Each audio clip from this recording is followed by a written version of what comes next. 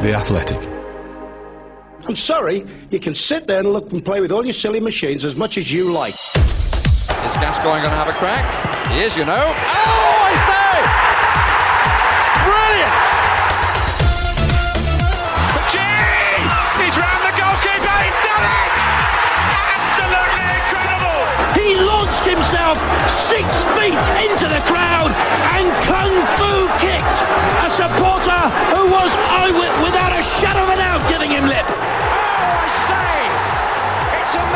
He does it tame and tame and tame again. Crank up the music! Charge your glass! This nation is going to dance all night! The secret psychological ploys of the Premier League stadium announcers, things we applaud during games without really knowing why, footballers who don't look like footballers, the true cultural significance of the match of the day running order, pre-match interviews, what is the thinking there, and a desperate search for the solution to commentators having to apologise for mid-game swearing. Brought to your ears by The Athletic, this is Football Clichés.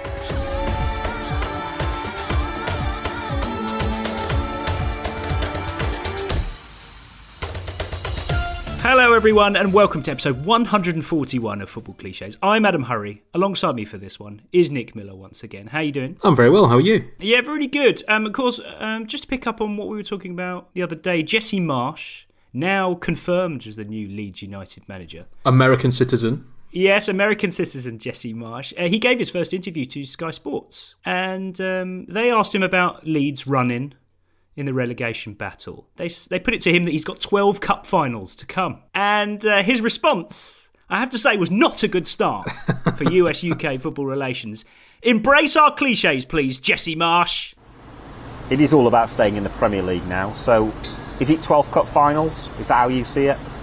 No, I don't quite see it that way. I see it as 12 games is enough time. You know, we have to stay calm. There's no panic. And I know there's been stress because of the way that the last few games have gone, but I think for us it's really important that we focus on every moment, every day, every game, and we remove the stress and we focus on the things that we can control. Nick, coming over here, ignoring our cliches, giving sensible and logical answers, rational, level-headed responses. I'm transported to what I assume is quite a sort of featureless hotel bar in Doha. Keezy just hands his phone to Gray, doesn't say anything, just kind of raises his eyebrows and tuts as they watch the clip. Frighteningly naive. Anyway, really wanted to share that one with everybody. But today, it's Mesut Haaland-Dix, and this week we have Match of the Day commentator Robin Cowan joining us. Robin, welcome. Thank you. It is an absolute honour, Adam. Thank you. I actually believe that. No, it is. It is. I have a love-hate relationship with this podcast, I must say. It needs to be played in my car or on my phone at a specific time, not before a game, mainly. That's the main thing. Why? What, is it living rent-free in your head? Yeah, exactly. Territory. Yeah, something will pop out that you've said, and I'll go, oh no, and it'll be in your podcast the next time. So yeah, it's a post-match treat for me. I'm not going to act horrified. I'm quite pleased in a way that we're having this level of impact at the highest level of football commentary. But I mean, few, if any, manage to complete the Guardian Football Weekly Totally Football Show Football Clichés treble. If ever there was going to be a pub quiz about football podcasts, don't rule it out. I sense you would be one of the answers. So that also would be an absolute honour, obviously. The highest accolade I could pick up in my career. Honours left, right and centre. I've always kind of wanted to ask this of someone who commentates on Match of the Day. Because, I mean, I imagine the commentary career path, there's so many milestones that you reach and you remember them and you think, okay, that was my first X, Y and Z. I imagine it must be a great thrill the first time you're on Match of the Day to have a Lineker say, your commentator at the Bet365 Stadium, Robin Cowan. It really is. In that exact way? Yes. Yeah, no, exactly. I was going to be very sad and kind of record it on my phone and have that, or have that my ringtone. Yes, that's exactly what I was about to say. Yeah. You have hacked into my Google document and taken the next line. That's exactly what you should do. But just a wonderful moment in your career. I just feel like that, just in that first, that few seconds must be just fill your heart with glee. No, it really does. It puts the older hairs on the back of the neck. And actually, my dad, I've let him down many times, during my life, but he has said that, you've been on Match of the Day. It doesn't really get any better than that. You could pretty much, disappoint me however you want now. Oh, wow. That's it. Job done. Yeah. Fantastic. Oh, well, that's it. Yeah, fair enough. Now, of course, you've done a stint on Final Score as well. So you're well versed in the art of trying to sum up a game in various circumstances. But here's one I've got to share with you from this week. This is Sky Sports' Dickie Davies taking on the tricky task of Pancake Day for his update in the latter stages of Wycombe's 3-0 win over Cambridge. Let's see how well he manages this one. Absolutely, it's Pancake Day, Jules. Let's see how many puns we can get into this one. Great chance a moment ago for Cambridge before they've just conceded. Ball went into the area. Joe Ironside on a sub, a really good sign for Cambridge. He's flicked it towards goal. They managed to flip it away from danger off the goal line. They've broken to the other end. Gareth McCleary's done really, really well. He's put it straight into the mix, if you like. And Mehmeti runs away, puts it home. It's a really nice finish. It's a really good goal as well. Well deserved. 3-0. 2 pancake puns, Robin. That's it. Rubbish. That's not good enough, is it? Especially as he queued himself up, didn't he? Let us know that this is going to be pun heavy and anything but. I mean, I don't know where Pancake Day sits in the pantheon of punnable occasions for roving reporters. It's not in the top 3, is it? But it's still an eminently gettable situation. Well, yeah, I mean, sure, particularly as Robin says, if you queue yourself up for it. And I'm also, flip of the 2 puns, flip, yeah, fine, no problem there. But then when he says put it in the mix, if you like one of the puns was hugely apologetic and didn't really work. Can you have an early Pancake Day present? Has anyone said that? That really would have been the pit. I mean, then there are what else? I mean, the first one that comes to mind is, a performance that was as flat as a pancake on what is the actual official name? Shrove Tuesday. Shrove Tuesday. Thank you very much. Thank you to Bible expert Nick Miller. Yeah, I don't know. I was just disappointed. But the late great Gerald Sinstadt has never been more missed, because I think he would have nailed it. Pancake Day. So work to do for Dickie Davies next year. But here we are for Mesut Harland-Dix with Robin Cowan. A fascinating cross-section of your footballing consciousness that you're about to reveal to the nation. Nation? Yeah, let's say nation. Tell us, please, about your first love of football. Okay, so the first one, it came to me after you asked me to come on this, and it was a couple of weeks ago. It's basically stadium announcers pronouncing players' names wrong, or just being a little bit too over-familiar. It's obviously the opposition. Their own ones, they do perfectly. And there's plenty of opportunity for them to kind of check, is this how you say your opposition player's name? Clearly, maybe they even do that and then just ignore it or say, okay, I'm going to, do it this way. So, yeah, it was at Villa against Watford, and the Villa stadium announcer called William Troost-Ekong Will Troost-Ekong. And I've never heard him called that, ever. I just think it's just very familiar. And it's, yeah, as I said, it reminds me of it like a dad or an ex-boyfriend when you introduce them to like your new partner. You say, oh, what was that? Oh, Don. No, it's John. It's John. That was a very curious example you've given here, because first of all, it's the other team's announcer. So you would kind of expect it if it was like the Watford guy getting quite chummy with Troost-Ekong, but I just don't understand where the Villa guy decided that Will was okay. That's a threshold you have to meet, surely, and that's a gamble in my eyes, Nick. Yeah, it's like you went to school with him or something, Oh, Bill. Yeah, no, Will. Oh, well, he prefers Will. Actually, I know everyone's been calling him William, but if you actually know him, Yeah, I've always assumed that, as Robin mentioned there, that it's a bit of a not quite a power move, but it's a bit of a sort of fuck you to the opposition. Maybe. I'm not gonna, I have, as a stadium announcer, I have a very limited influence on events, but what I can do is subtly undermine them by getting their names wrong. I think that's vastly overestimating how much players listen to their own names being read out of stadium. But then having said that, it's never happened to me, and I think if it did, I would be stunned. So, Robin, I mean, we've covered the potential mind games of over-familiarised versions of players' names. But I want to pick up on your other one, which was the mispronunciation of certain names. Now, for a commentator, this is a massive crime or a huge source of debate about how earnest and how realistic you should go with, say certain foreign pronunciations. That's a different kettle of fish. But for stadium announcers, I feel like this is not quite as big a crime, because there's an innocence to getting the names of the opposition players wrong. I think, especially when they're coming on as a sub and it's a bit more of a panic situation. I don't know, just say anything. Yeah, no, exactly. But I agree with Nick. I think it is the mind game starting early. It's all, it's like the old Jose Mourinho coaching the ball boy. It comes from the top. I really do. It's a club thing, and I'm not sure. I'm not sure it's for the players, but I think it really pisses the fans off. The travelling fans. It's already starting to get them annoyed. The sort of mispronunciation. I do believe there's sort of, especially in the Premier League, a sort of universal, that sounds right, when you watch a lot of football. And then they're just deviating from that just slightly. And it's so noticeable. Another thought that came to me was every now and then a stadium announcer must be the bane of a commentator's existence, or maybe like a reporter's existence, because the frequency with which they seem to boom over the top of a report seems to astonish me.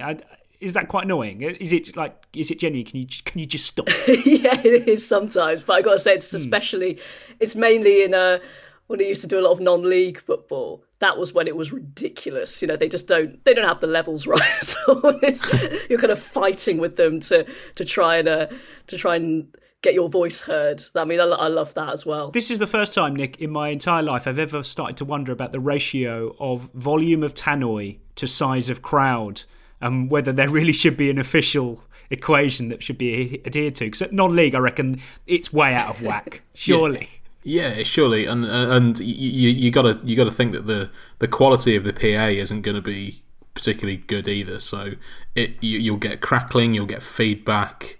It's just a complete mess. Yeah, I mean, it goes from a spectrum from all the way down from school sports day, where the echo is like Partridge at the fair. Yeah, all the way up to like the booming FA Cup final situation. But anywhere in between is there's work to be done. So someone somewhere, that should be at the top of their to-do list. In days gone by, for like first game of the season, you would have comments on the pitch and how beautiful the pitch looked, and the tannoy always seemed a little bit louder on the first day. So someone would say, someone's upgraded the tannoy and got them a volume switch over the summer, something like that. What a thing to note! I know, but you take whatever you can get on the opening day, can't you? In terms of beacons of hope, they've upgraded the tannoy. Yeah, well, I mean, particularly at Forest in the last 20 years when I go, Also, the guy at Forest I always quite liked, because his version of, I'm not sure about mispronouncing names, but his version of that was always to read out the opposition team, sort of mumble it and do it really quickly. Like it always reminded me of that, on radio adverts or podcast adverts where someone does the T's and C's at the end really quickly. Oh yeah. Just kind of gets out of the way as quickly as possible, and then it goes, and then Nottingham Forest. But let's face it, substitutes are annoying. No one needs to know those. That must be the annoying part of the job. So, yeah, some sympathies with stadium announcers, but not full sympathy. Robin, let's hear about your second love of football, because I'm fascinated by this one. I'm really looking forward to talking about it. Yeah, it was just something that occurred to me that it was when I was at an Oxford United game with my husband, and he pointed out to me that whenever there's a long diagonal ball, and it can be the worst long diagonal, if it reaches the other player in some way, even if it's like 2 yards behind him, there will be a clap from the fans in appreciation because they've completed a long pass. Yeah. And he said that to me, and I thought, well, that's weird. And then it happened every single time. So it's fans clapping at weird times. Okay. And it's just the way it happens. It can be the worst pass ever. And the other thing was, I do find it. I I don't really know what an alternative would be, but when a player's injured and the whole stadium claps him off, I guess that's a kind of classy touch. And as commentators always say, all 4 corners of the stand clapping, that's really, that's good. But then 2 minutes before, he was a total wanker to the opposition fans. And now because he's, possibly broken his leg, that, good on him, good luck to him. Well, I mean, classy touch culture ultimately overrules absolutely everything. We know that now. It's now the kind of master code for football. But let's dig into the very specific example you gave first, Nick. It made me realise that it's got to the point now where I watch some games on TV simply to establish the precise threshold at which any pass that goes cross-field becomes applause-worthy. Because once you start doing this, trust me, you won't be able to stop. Because it's so specific, the point at which it becomes, I admire that one. And it's hard to know. It's hard to kind of, off the top of your head, work it out. I mean, there's an equation I could put to you, which is kind of length plus usefulness of the pass equals applause. But maybe it's more subtle than that. Maybe there's more elements at play. There's something to do with, because more often than not, those passes will be like fullback to opposite winger. It's not so much anymore, but traditionally you wouldn't expect perhaps a fullback to ping a precise pass the other side of the pitch. So maybe they're just impressed that the fullback can kick the ball that far. I don't know. Maybe it's on that kind of much of a basic level. Okay, so when you've got the kind of a raking crossfield pass, Robin, there's a level of appreciation on a technical level, which I would guess would explain the applause. But there's subcategories to this, I'm convinced. There's the kind of bit of a kerfuffle in midfield, and a team managed by 1 or 2 passes managed to extricate themselves from this kind of jungle in the midfield, and it gets out to the kind of safe space of the wing. Usually to a fullback, because there's not necessarily an attack starting, but the ball's out to a safe place. And that seems to me that the applause is more, I'd say about at least 40% relief that the ball is now safe. It's okay, we're not in trouble anymore. So there's a kind of tangible relief to the applause, I think. Yes, absolutely. And I do think, as you mentioned with the volume of tannoys and leagues, Oxford United obviously in League One, so I think there is a sort of if it was Trent Alexander-Arnold, you kind of expect it. He still gets the applause, obviously, and it's usually pinpoint right in front of the opposite player, whereas sort of it's almost like you can, brilliant, you can actually nearly basically find the intended target, even if it was a few yards away from him. But I do like the sort of spreading, you're in that difficult situation and then you find a bit of space. And yes, relief, but also, again, great, you've worked your way out of a telephone box there a little bit. Exactly. But it's a lovely sound. I mean, Nick, it kind of washes over you, doesn't it? It's kind of this kind of, I mean, it's not an urgent sound. It's not an expectation of anything about to happen. It's just a nice, lovely reaction to something that has just happened, and it kind of just washes over everyone. It's just yeah, well, it is often accompanied by a bit of a kind of a bit of a vocalization as well, which kind of gathers noise as the ball is kind of travelling, and you think, oh no, this is actually going to get to the guy. But even if the other fullback then sort of nips in and intercepts it, I think that there's a slightly smaller applause just for the intent. I think you've tried to spread play, or there's a kind of an element of Sunday League to it as well, because switch it is a big big shout in Sunday League. So once you've switched it, or you've attempted to switch it, then you get a little round of applause. Yeah, absolutely. Yeah, like fans who have spotted a player out there in oceans of space, as if modern tactics hadn't accounted for that. It's quite, I mean, I include myself in this, absolutely.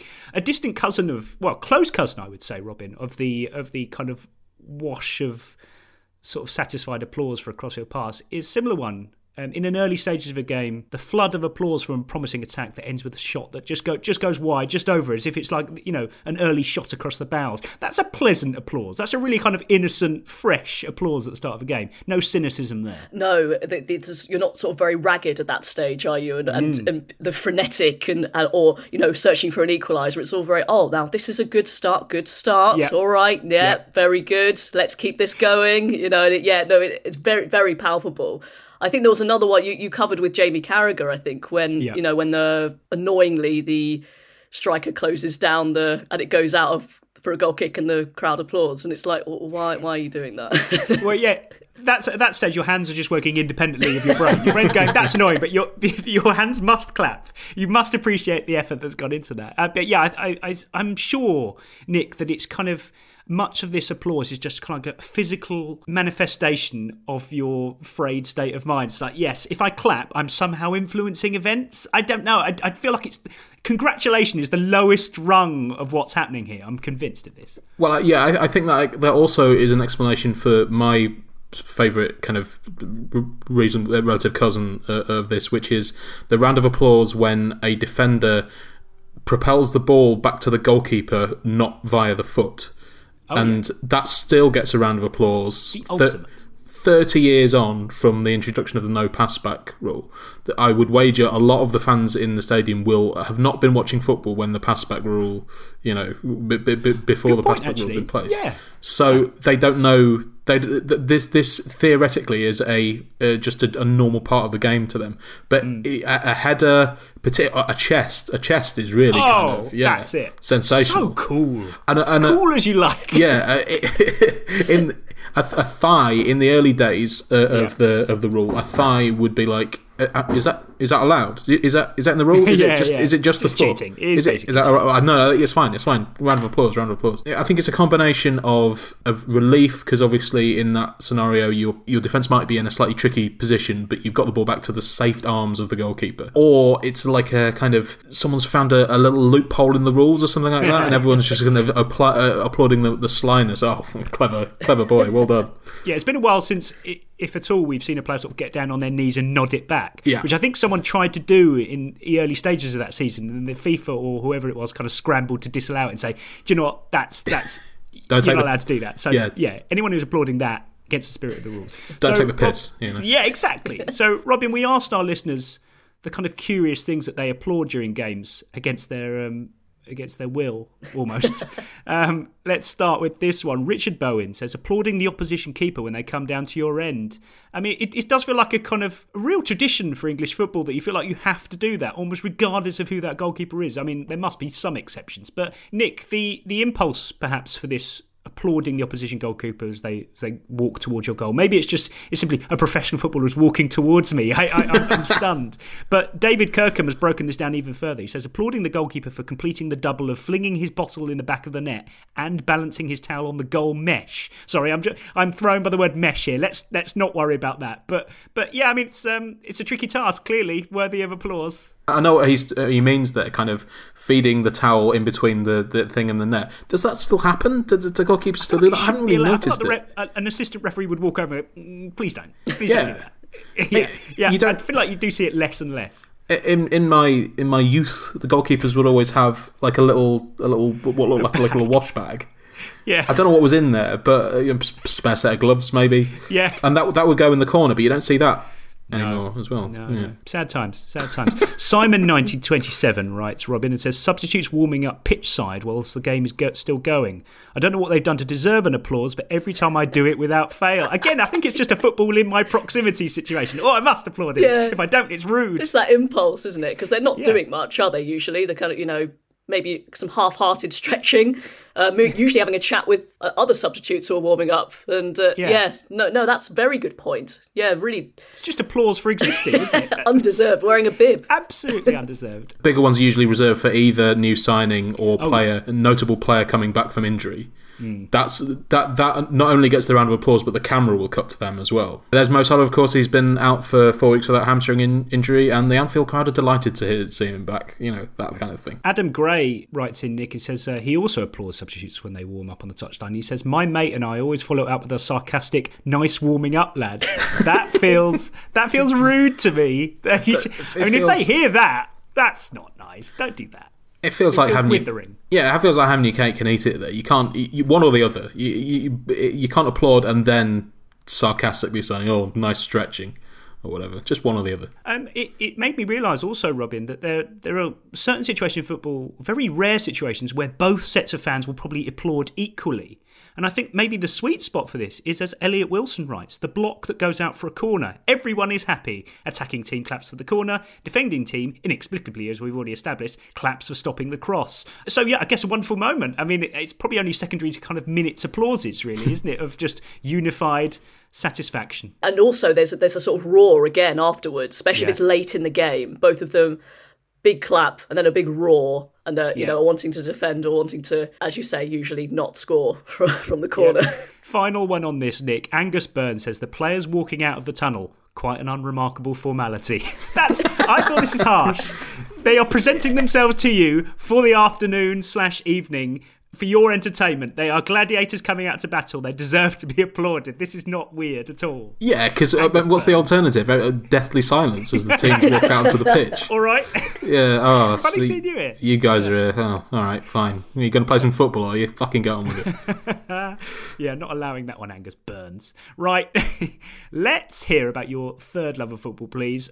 This one's always fascinated me. Footballers who don't look like footballers. Yes. They're my favourites. My real favourites. Sorry if it's a bit Oxford United heavy, but we have a guy at Oxford who's called Herbie Kane. He's on loan from Barnsley, and he's probably our best player, like stroking the ball around from midfield. But he's slightly balding, he's a bit stocky, and if you saw him out and about, you wouldn't think you play football for a living. And I just love it, because you just think, okay, he's got magic in his boots.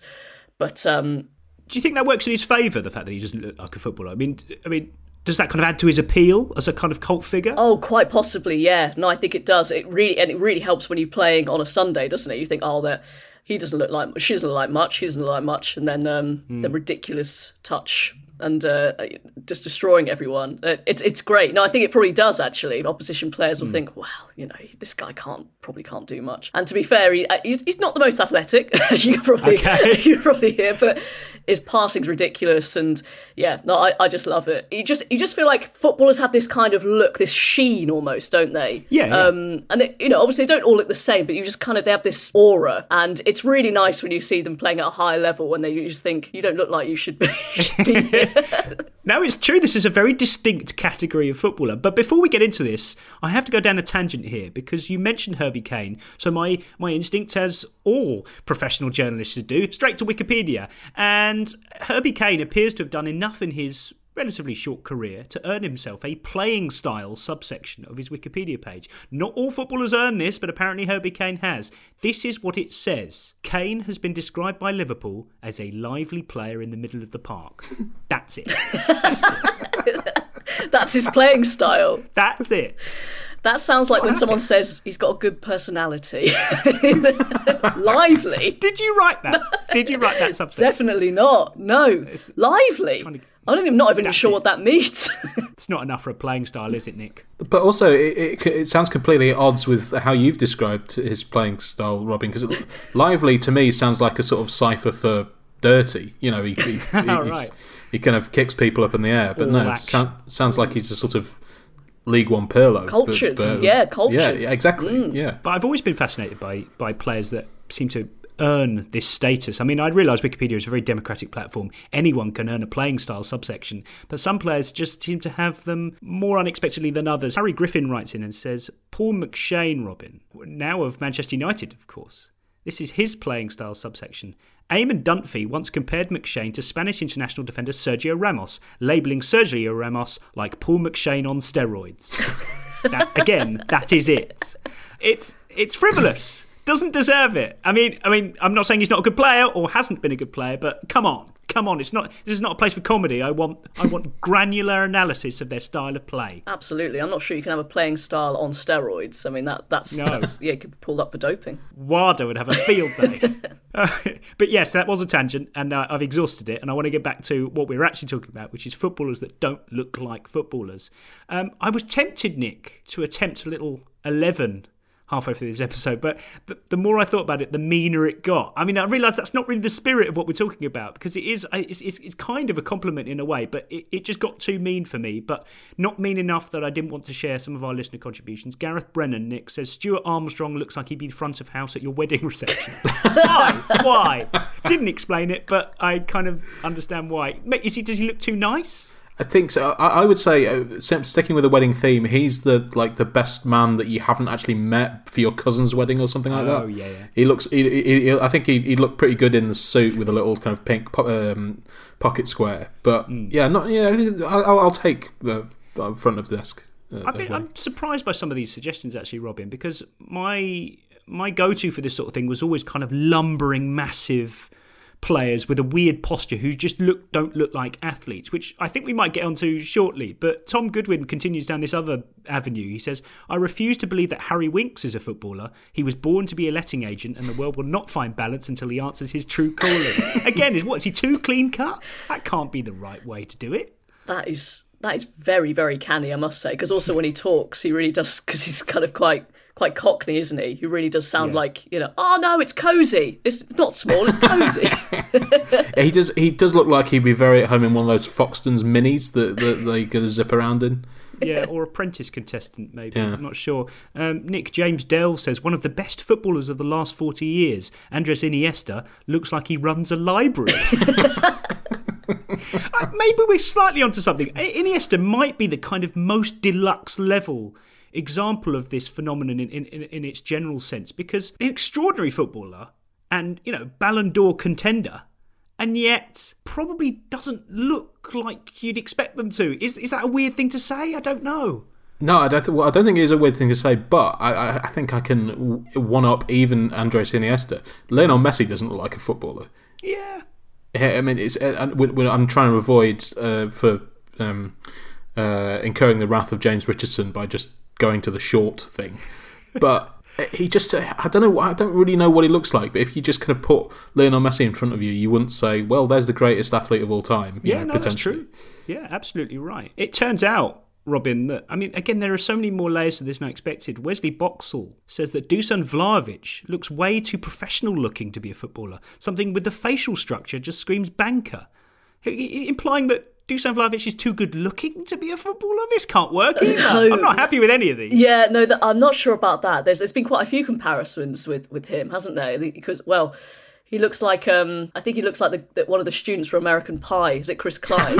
Yeah. There's a few of them. There's a couple I've thought. Bruno Fernandes, I believe he's like a sort of a lecturer at university. Someone, right. Very much looked up to, quite angsty. And I could imagine him reading on a sunny day under a tree. Yeah, he's too spindly, too nerdy, but also doesn't act that way. He's very very in your face and quite annoying. But Bunda 2020 BC Robin says Chris Wood looks too crickety. These people are very, very pedantic about this sort of thing. Is that fair? I don't think so. I don't think Chris Wood looks particularly crickety. I mean, he's quite crickety. He's tall. He's got cricketer's name for a start. Yeah, no, that is absolutely right. He's got more T20, I'd say. Yeah, maybe. Yeah. There was an oddly high number of shouts for Michael Keane, Nick. So many I can't even list them by name. What's wrong with Michael Keane? Just looks like a perfectly serviceable centre half to me. Yeah, I think Michael Keane looks like a footballer enough. Yeah, this is weird. Harry Maguire, I don't think looks particularly like a footballer. There was someone described him as looking like that bloke at university who only wears hoodie and shorts, never mind, regardless of what time of year it is, and flip-flops, and gets the 2 for £10 meal deal and just eats them both himself, but somehow still retains a sort of vaguely athletic. I've also heard someone say he looks a bit like a sort of police officer in training a little bit. Yeah.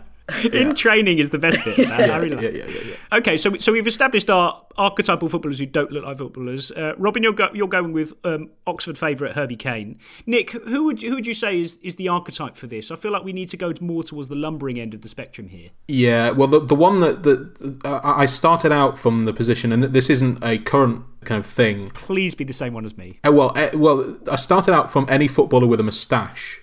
Okay. It just doesn't seem right to me. And the one that I fixated on was Mickey Quinn. Okay, well, yeah, I suppose so. Yeah. Famously. I'm sure. Just famously, I'm going to say that. That's it. Well, again, perhaps not the classic athlete's physique. And also, I think I must have mentioned this on this podcast before, but he once famously claimed he could beat anyone over 3 yards. How would one do that? How would you set that up? Who knows? Yes, yeah. It's all about leaning forward and letting gravity do its work, I guess, for the first 3 yards. the person I always had in mind for this, especially because he played centre-half and up front, and both sported a mullet and then later a physique that had nothing to do with top-level Premier League football, and that's Ian Marshall, once of Leicester, Oldham, Bolton, an astonishingly built man. And yet, if you look at any of his YouTube highlights, deft touches, spectacular finishes, I think the difference between what he looks like and what he was capable of, I think is unparalleled in relatively modern football. So if we were going to do an 11, he would be right at the spearhead of my attack. But as I said, I just feel like it's too harsh to put this 11 together. I feel like we'd have 11 professional footballers, past or present, on our case for the rest of our days. So let's not do it. But the sentiment remains. Oh, look at that! That is wonderful! Brought to your ears by The Athletic. This is Football Clichés. Okay, welcome back to Mez at Hull and Dix. We've got Match of the Day's Robin Cowan showing her loves and hates of football with us. We've done the easy bit, the loves. We've done stadium announcers pronouncing players' names wrong. We've got fans clapping at weird times, brilliant. And we have footballers that don't look like footballers. Now let's do the fun part, please. Robin, your first hatred of football, please. Again, hatred's a strong word, and everyone says this on this podcast, but slightly annoying is everyone's obsession with the Match of the Day running order. And I would say this because... very unlikely to lead it, my fledgling Match of the Day career. But yeah, it's become something just too big. And I actually think the BBC and Gary Lineker have sort of exacerbated it by him putting out these little videos on Twitter. And again, I don't know if that's come from him or if the higher ups have said you must do this, but it's like a 2-minute video of him justifying why they've put each match in this order. And I just think, well, as I said to you before, like, in the modern day, Jonathan Pearce, the modern game with iPlayer, it doesn't matter, does it? I think maybe in the older days where, it was difficult to sort of tape it and watch it back, or, it was a bit more effort, wasn't it? Then maybe, yes, you'd have a point. You'd be upset if you had to, stay up till the next day to watch your team. But I just think, does it matter? You'll be able to watch it in some way or another at some point. Absolutely right. Okay, well, where do we start with this? Nick, I feel like I quite like the cultural significance it's gained for itself. I mean, I appreciate the Lineker having to come out beforehand and explain it quite cheerfully, as if he's kind of owned the discourse maybe a little bit. But the cultural significance of being last on Match of the Day, I feel like it's a welcome entry into the football lexicon, I think, because it's a very, very vivid idea of how a particular football game is going at the top level. Yeah, and it's become a descriptor, hasn't it? Well, this game is it's 0-0 between Burnley and whoever. Let's face it, it's Burnley. Yeah, 0-0 between Burnley and Norwich or whatever, and someone says at some point, well, this is going to be last on Match of the Day, isn't it? It's a shorthand for this game has been awful. Have we ever actually established what the vital components are of this, Robin? Because I feel like you could scan any list of Premier League scores / results on any given Saturday and know instantly which one in your brain is going to be last on Match of the Day. So what are we talking about here? I think we're going to get into specific teams here, but fundamentally, what has to happen? Does it have to be 0-0? You kind of start with the so-called bigger teams, or if a bigger team is sort of in trouble. So like a Manchester United being beaten, something like that. And I think unless it's like a 3-3, draws usually come last. So actually the sort of that bit I do like is that the hierarchy, even if it's Liverpool Man United, but it's 0-0, they do put that last, which is good. I don't know if they do take into account whether it's been shown on telly or not. Probably not. I'm not sure about that, because I guess they assume... I feel like it must play a part. Yeah, I don't know. Because I think actually I make this mistake that a lot of people don't buy all the subscription channels. Everyone I know does, but that's just my little bubble. So I think I'm not sure if that comes into it. Nick, I feel like they should, to an extent, remove all the qualitative considerations out of this. And I feel like the Saturday lunchtime kickoff should be first on Match of the Day. That should be it. Because that was back when it was, the sun was out and we all had hopes and dreams for the weekend. That feels to me like the natural things to do. And also, it would remove all the debate. It just says that was the first game of the weekend. That's the first game we're going to show. And then this manufactured controversy, if indeed it does exist, wouldn't have to exist. There you are. Solved it. I quite like that, actually, because now that you mention it, I do if particularly in the winter, if they show a game in the dark first and then later on they go to something in brilliant sunshine, you do have to mentally readjust. I suppose the fly in your solution ointment here is the Friday night game, because Friday night games might as well not exist to Match of the Day. They happened far too long ago. So if you're going to do it chronologically, then you would always have to have Friday night games. They get shown on Football Focus the next week. Yeah, exactly. Jesus, Arsenal. Yeah. Arsenal. Why didn't Arsenal play this weekend? They did. Oh, all right. They beat Southampton 2-1 on Friday night. Why? I really do hope this is the first time anyone's ever questioned the continuity on Match of the Day. This is fantastic. But, okay, so, Robin, we've established that being last on Match of the Day is not an ideal situation to be in. It might not be a slight upon your team specifically, but it meant that your game that you were involved in was shit. But, conversely, do we think that it's such a big deal to be first on Match of the Day? Because in my head, do you want to be first? Save it, if anything. If it was a game you really want to watch, it was a great victory, and you really want to relish and revel in the highlights. Maybe second or third. Get a couple of games in to warm up first. Yeah. What's the big deal about being first? No, that's a very good point. A little palate cleanser of someone else. But also, I mean, if you are it's obviously great when you see, like Palace beating City, and but that's so rare. Usually, if you're a fan of a team lower in the table, you're on first because you've been absolutely battered by one of the big boys. So sometimes it's not such a big thing, such a great thing to hold up. Yeah, that's true. I mean, Nick, I physically have a problem with the final game of Match of the Day, because up to the age of about, I'm going to say 11, I just couldn't stay awake long enough to watch it. And then from the age of about 36 onwards, I now no longer have the ability to stay awake and watch it. So there's a whole slew of, a whole strata of Premier League action that I've just missed out on, because I'm never going to go back and watch it. So I feel bad. No, absolutely not.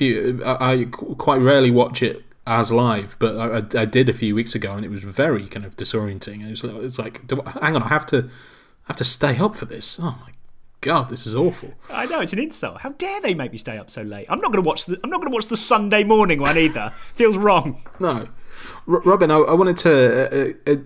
Is this something that kind of plays on your mind whilst you're commentating? Do you, if it's like half an hour in or whatever, and it's 0-0, are you thinking, this is going to be last on Match of the Day? I could just jib this off, and no one's going to care. Or if there's if you're commentating on a game, say Burnley, Norwich, or something like that, and you think this has got last or Match of the Day written all over it, but there were 3 goals in the first 15 minutes or something, do you then think, well, this is going to get moved up the running order a little bit? I best kind of up my game a little bit here. Yes, is the answer. Yes, absolutely. Wow. Yeah, this is great. You kind of almost wake up, go, oh shit! Oh, actually, there's something happening. They might actually show this. Yeah, shamefully, yes, it really does. You kind of think, because you're sent sort of a sort of skeleton one. They try and guess before the weekend, and you can kind of almost visualise it going up or down. You think, oh, that first half wasn't great. That's probably been moved down a bit. So yeah, no, unfortunately, yes, it does. Because this is the thing. It's such a thing, as you say, a cultural thing, that even though I really dislike it, it has kind of seeped into my consciousness too much. I feel like we've mapped out your psychological footballing weekend now. On the way to the game, you're worried about anything that was said on Football Clichés. Yes. During the game, you're worried about where you're going to be in the running order for Match of the Day. And then on the way home, I assume you're worried about appearing on Football Clichés on Tuesday morning. It's just a bloody nightmare, the whole day. Living in your head, rent-free, Robin Cowan. Oh, look at that! That is wonderful! Brought to your ears by The Athletic. This is Football Clichés. Robin, you've selected this next thing as your second hatred of football. What's the thinking there?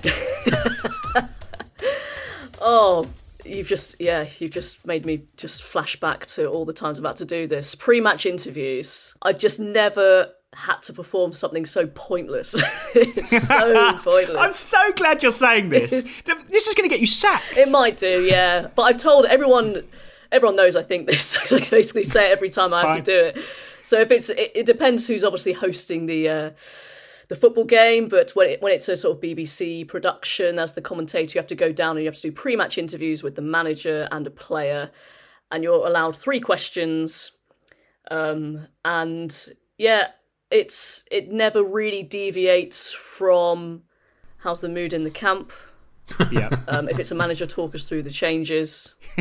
And what are you expecting from team insert team here? It's the derision in your voice. But it's just when you got to talk us through the changes. Yeah. Unless sort of, Conte obviously threatened to resign, beforehand. You're like, are you okay? You all right now? Yeah, all right. then it's just, honestly, it's the most pointless exercise. I don't know who, for us, it's kind of for the world feed. I don't know who on earth would play it. Oh, okay. I was wondering where they went and what they were for. Apparently that's where they go, unless it's, obviously if it's like a BT live game, we all see it. But yeah, honestly, I'd love to know who actually plays that. I think I did one when Nuno was Wolves manager. I think it came in under 45 seconds. Yeah, he seems to be a running theme for this. But this has made me think, Nick, the world feed gets so much stuff that we don't get. They get pre-match interviews, they get the little videos at half-time that we don't get to see, they get random games from 2011 and it always seems to be Stoke. We miss out on so much by not getting the bloody world feed. Give us the world feed. We're in the world. Give us the world feed. I know you can. Well, I mean, you can. I've been told you can buy little boxes to plug into the back of your TV that can get these things. But I mean, as you kind of open this with, I like the little questions that are ciphers for something else completely. So, as you said, what's the thinking there, or what's the thinking behind that? Could well be, or is often a cipher for, have you lost your fucking mind? Ralph, you're playing Paul Pogba at left back. What's the thinking there? But I'm fascinated by what's the thinking there. I mean, I appreciate it. It serves a very straightforward function. Team news is clearly the biggest thing to talk about before a game, Robin. But I just love the way that it's phrased. I mean, because as Nick said, I mean, it sometimes is kind of this kind of veiled, you don't know what you're doing accusation, but it's always seems to be delivered in exactly the same way. What's the thinking there? What's the thinking there? It does feel very insulting, doesn't it? Managers must get sick of hearing it. I mean, we've already established that you hate saying it, so what do you think managers feel? Well, they come in very kind of, well, let's just get this over with. Yeah, and, don't want to tell you. No, as I say, that they're there for like a minute, 90 seconds, and then a very quick turn of pace to leave every time. It's honestly, no, I don't think anyone enjoys doing it. What about you? Kind of expanding your repertoire? Have you ever thought about going for is this a must win or just a must not lose, Jurgen? What, when you're kind of in training for this? Not that I had any training. That's ridiculous. Like Top Gun. Yeah. Kind of almost lesson one is not to ask or questions because then then you can get like a Nuno. It's the second one, whatever you said. Wow, okay. So that's the thing. What's the thinking behind that's very good because that sort of allows them forces them almost to elaborate a little bit. The sort of yes/no ones, with certain managers, you can be in a bit of trouble. Oh, okay, yeah. Yeah, that makes a lot of sense. Yeah, I suppose you've got to be clever with this sort of thing. We asked our listeners what they thought the mandatory pre-match interview questions should be. In fact, I only picked one because this is my favourite. This is from David Heen, Robin. He says, ask the manager what they make of the job that the opposition manager is doing at opposition club. Always... Because you're never going to get, it's a bit overrated, to be honest. He's inherited a good squad. I think that's the thing, I'd absolutely love it. He hasn't changed anything. Yeah, he's really, really uninspiring. It's going to be easy today, because they always say it's going to be a tough game, don't they? Really easy. Yeah, not expecting a win. Easy, absolutely easy, this lot. What a day that would be, though, if he goes, the guy's a fucking chancer and all his players hate him. Sensational. He'll be out of a job next week. He's getting sacked in the morning. Okay, so you've already jeopardised your future employment by decrying the match of the day running order and the whole concept of talking to managers before a game, no matter how interesting they might have to say to us. Tell us about the third nail in your career coffin, please. Having to apologise for swearing during a game. We're always told to do this, and I understand why. There's a little caveat there. But I'd love to say once, oh, apologies if you picked up any swearing there, but what do you fucking expect? Come on. It's a football game. And could do it a match of the day. It's beyond 9 p.m, surely. Exactly. Yeah, most of the time it is sort of post-match shift, but ultimately it just makes you feel like a square. I mean, maybe on the third or fourth time you have to do it. Yeah. It's like, there should be a blanket one at the start. Is that fair to say? Just that would be Ofcom friendly, surely. I love that. Disclaimer, you may hear some swearing. I'm not going to apologise for it again, you know. Exactly. Just like, this report contains flashing images. This game you're about to watch is almost certainly going to contain possibly partial nudity, semi-audible swearing. That should be it. Surely that should be enough, Nick, for the authorities. Yeah, I mean, so you're instructed to do this if a rude word is audible. But what are the consequences of that? Say not for you, but if you don't apologise for, do the BBC get letters? What happens? Does Ofcom get involved? Do you know what? I'm not absolutely sure, because you basically hear a voice in your ear saying, you better apologise for that. Well, okay. And yeah, I'm not sure. I guess the BBC gets complaints about literally everything, and so I think if anyone's ever seen the list of things that they have to log from viewers, then I would say that swearing in a football game would probably be comfortably mid-table in terms of its priorities, at least given what I've seen. I'm developing some sort of, I'm trying to find a solution to this, because it seems to be a creeping issue for everyone concerned. Listeners and viewers seem to think it's weird. Commentators increasingly are saying, I'm fed up with doing this is nonsense. So let's try and find a solution to this, a framework, if we could, Robin, because I want us to relax about swearing most of the time. I would say to you, if it's sung, it should be allowed. If it's shouted, that's clearly abuse, or it's just too close to the bone. But if it's sung tunefully, it should be allowed. Shouldn't have to apologise for it. Oh yeah, no, I don't think. Have you ever heard of a commentator apologising for the referee's a wanker, coming through? I don't think. Have you heard that? I think so. Yeah, I think I've heard that. Must have done.